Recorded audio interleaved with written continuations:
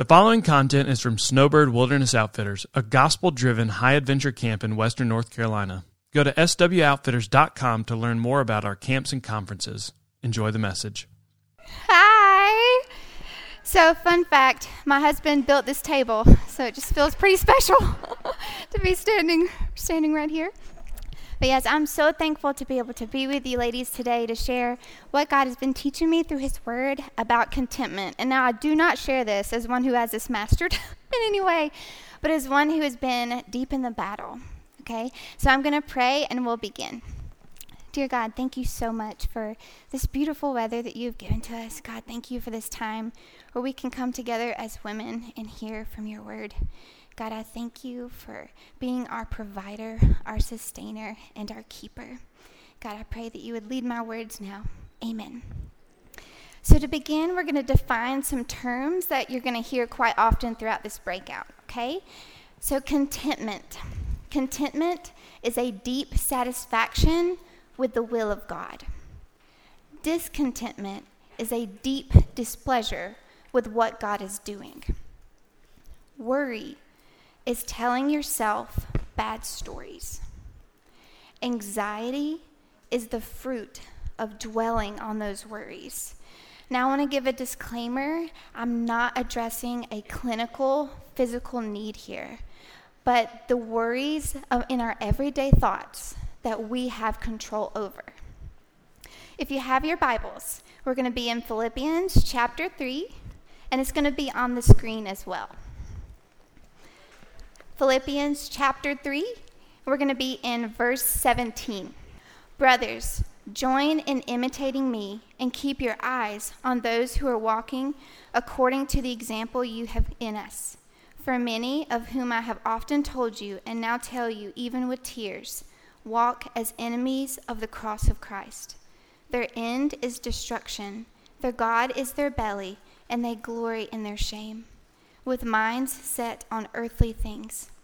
But our citizenship is in heaven, and from it we await a Savior, the Lord Jesus Christ, who will transform our lowly body to be like his glorious body, by the power that enables him even to subject all things to himself. Therefore, my brothers, whom I love and long for, my joy and crown, stand firm thus in the Lord, my beloved.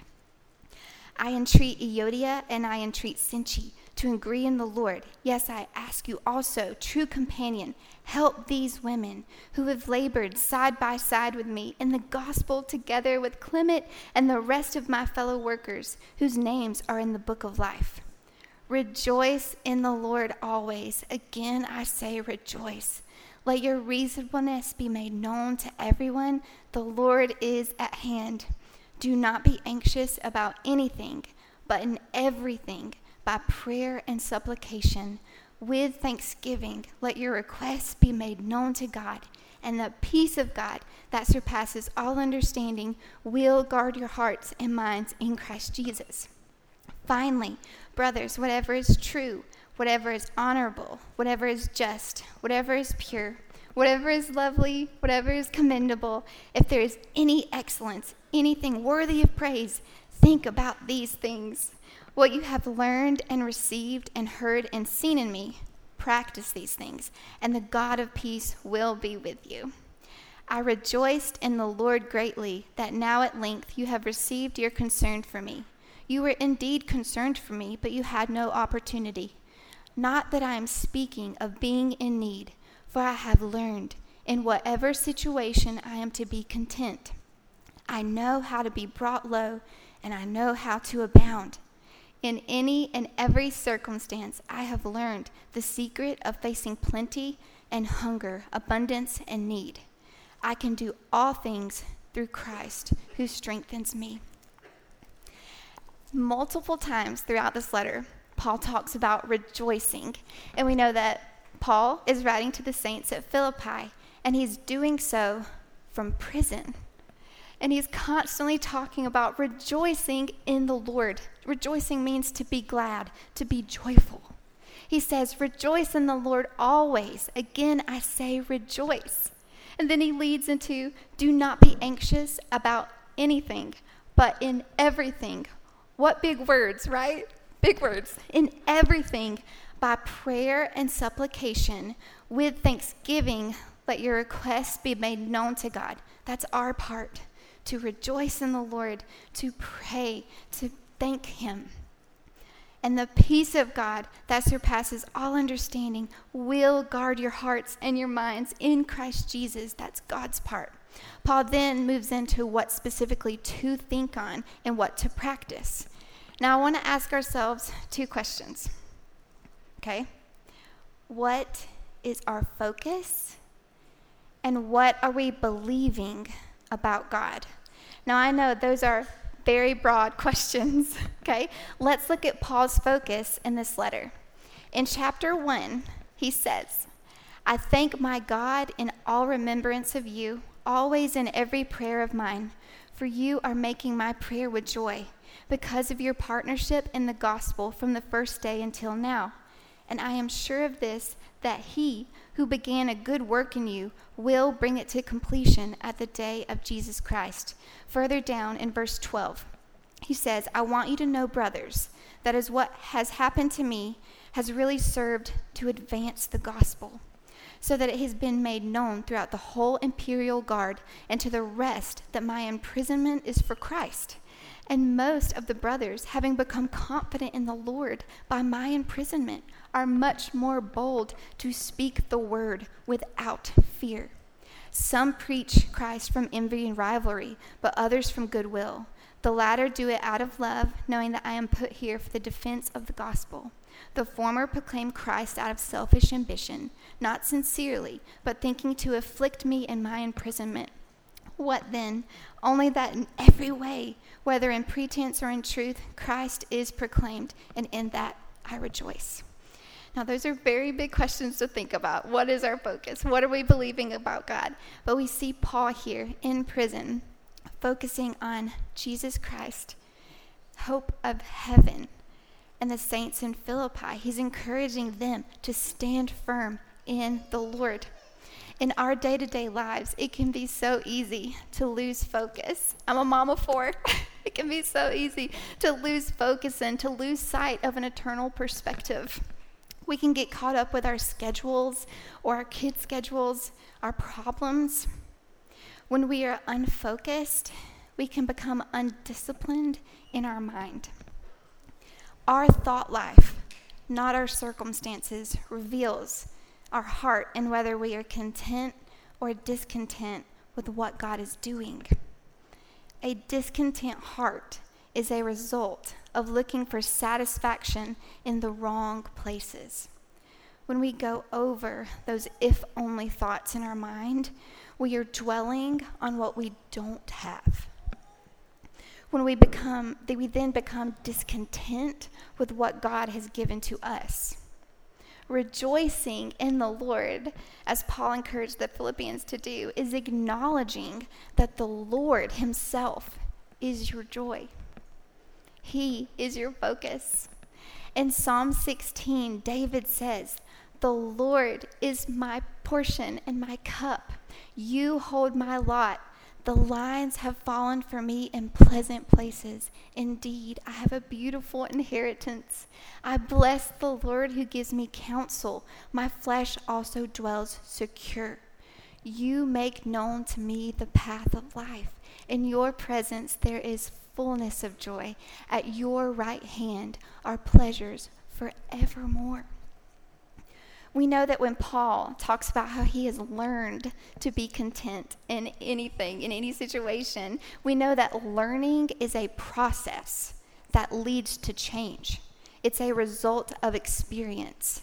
It is through the experiences that Paul faced that he was able to trust God with absolutely everything. Rejoicing in the Lord repels, which means to fight off.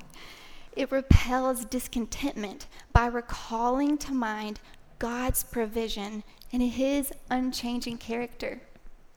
So I have 4 children. Their ages are 7, 5, 3, and 6 months. And during my 3rd pregnancy with my daughter, when we had the anatomy ultrasound, the doctor came to us and he said, okay, there potentially might be an issue with her heart. And so we had further ultrasounds, and it was absolutely incredible because we were able, as God was knitting her together in my womb, we were able to see the 4 chambers of her heart. I was just so blown away by that. And while there was a high probability that everything would turn out fine, the doctor's words were, well, it could be or could not be. So the mental battle was strong.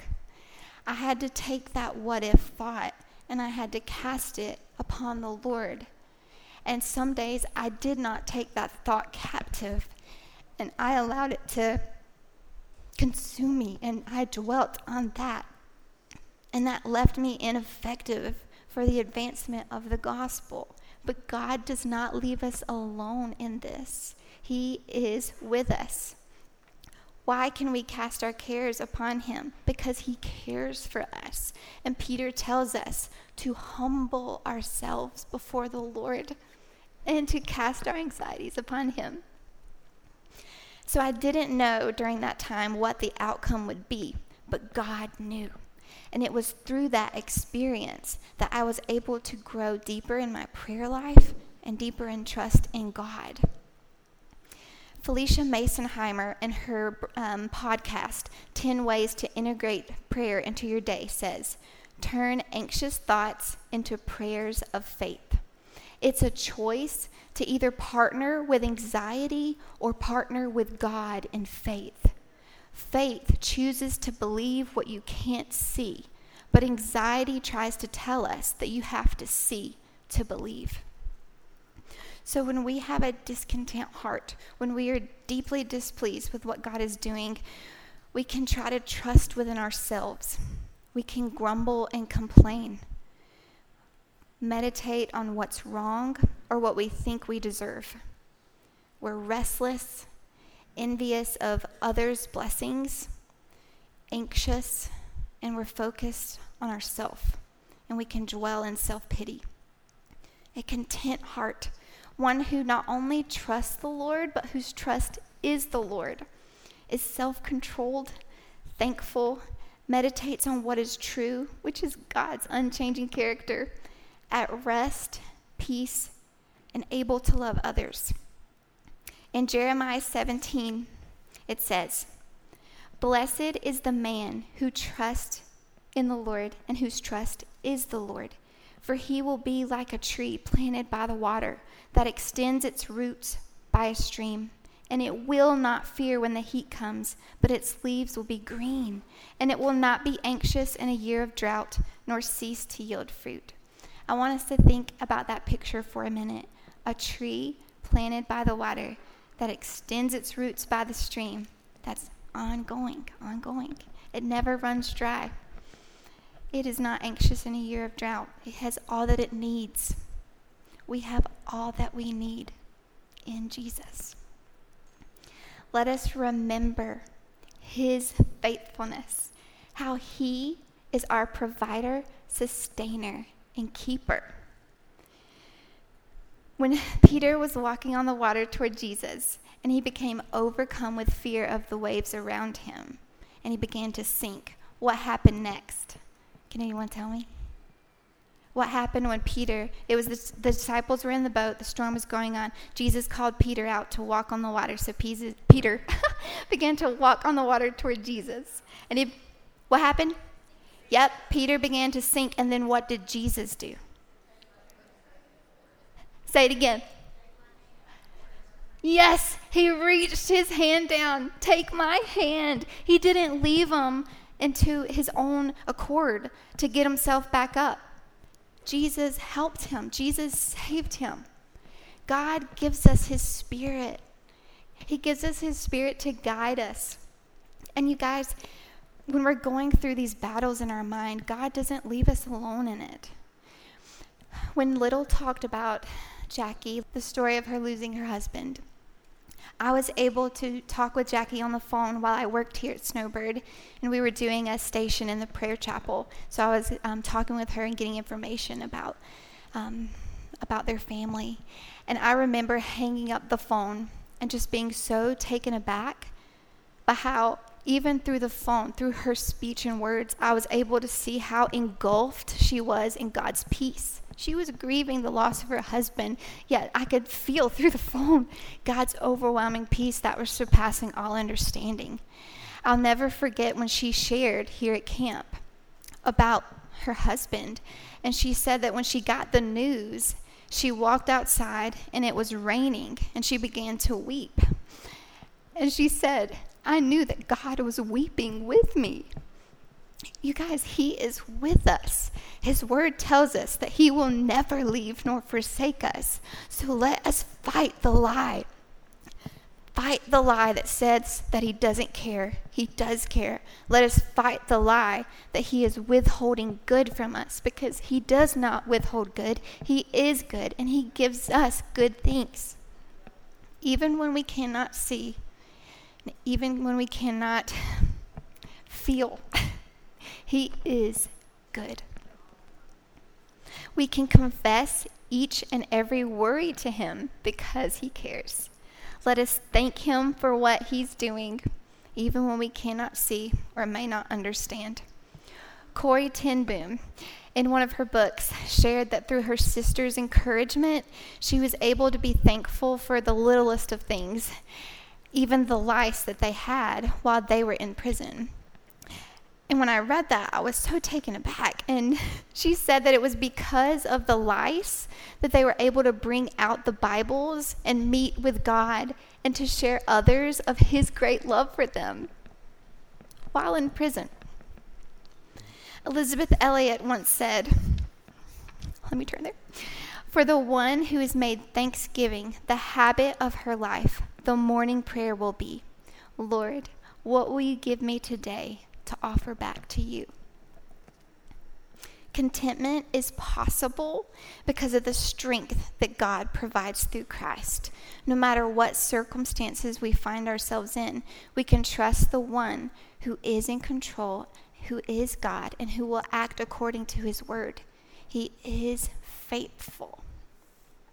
1 Thessalonians 5:16 through 18 says, Rejoice always, pray without ceasing, and give thanks in all circumstances, for this is the will of God in Christ Jesus for you. My 3-year-old has been walking around the house, and she's been saying, I have all that I need. I have all that I need. I have all that I need. And I was like, man, that's awesome. Where is she getting that from? And it came to mind, it's the music that we've been listening to. Every day since my son has been born, we've had a time where we listen to worship music. And it's a lot of Ellie Holcomb's songs that address worry. And it reminds us that we have all that we need, that God provides all that we need, that he truly is our provider, sustainer, and our keeper. When Brooke this morning talked about think about right things, how we do have the responsibility to take captive our thoughts and to cast them upon the Lord. We have a choice to choose to partner with God in faith or to partner with anxiety. There have been so many times in my life where the if-onlys or the what-ifs or the whys consumed me. And like I shared earlier, when I didn't cast that, when I didn't choose to intentionally think biblical thoughts, I would fester in those. And then outwardly, I was ineffective for the gospel because what that did was kept my mind thinking about me and not God and not others. I do see how this is a big deal. The battle is in our mind. But what? God has given us all that we need. Okay, guys, I'm going to pray for us. And then I would just like you guys to sit here for a few minutes. And I want you to do what Brooke shared earlier. Now, you can do it now or you can do it later. But I want you to write down your thoughts.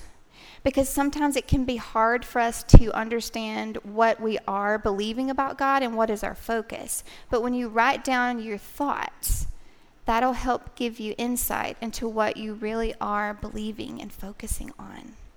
Thanks for listening. We hope this has encouraged you in your walk with Christ. Be sure to give us a rating and review. And for more Snowbird content, check out our other podcast, No Sanity Required.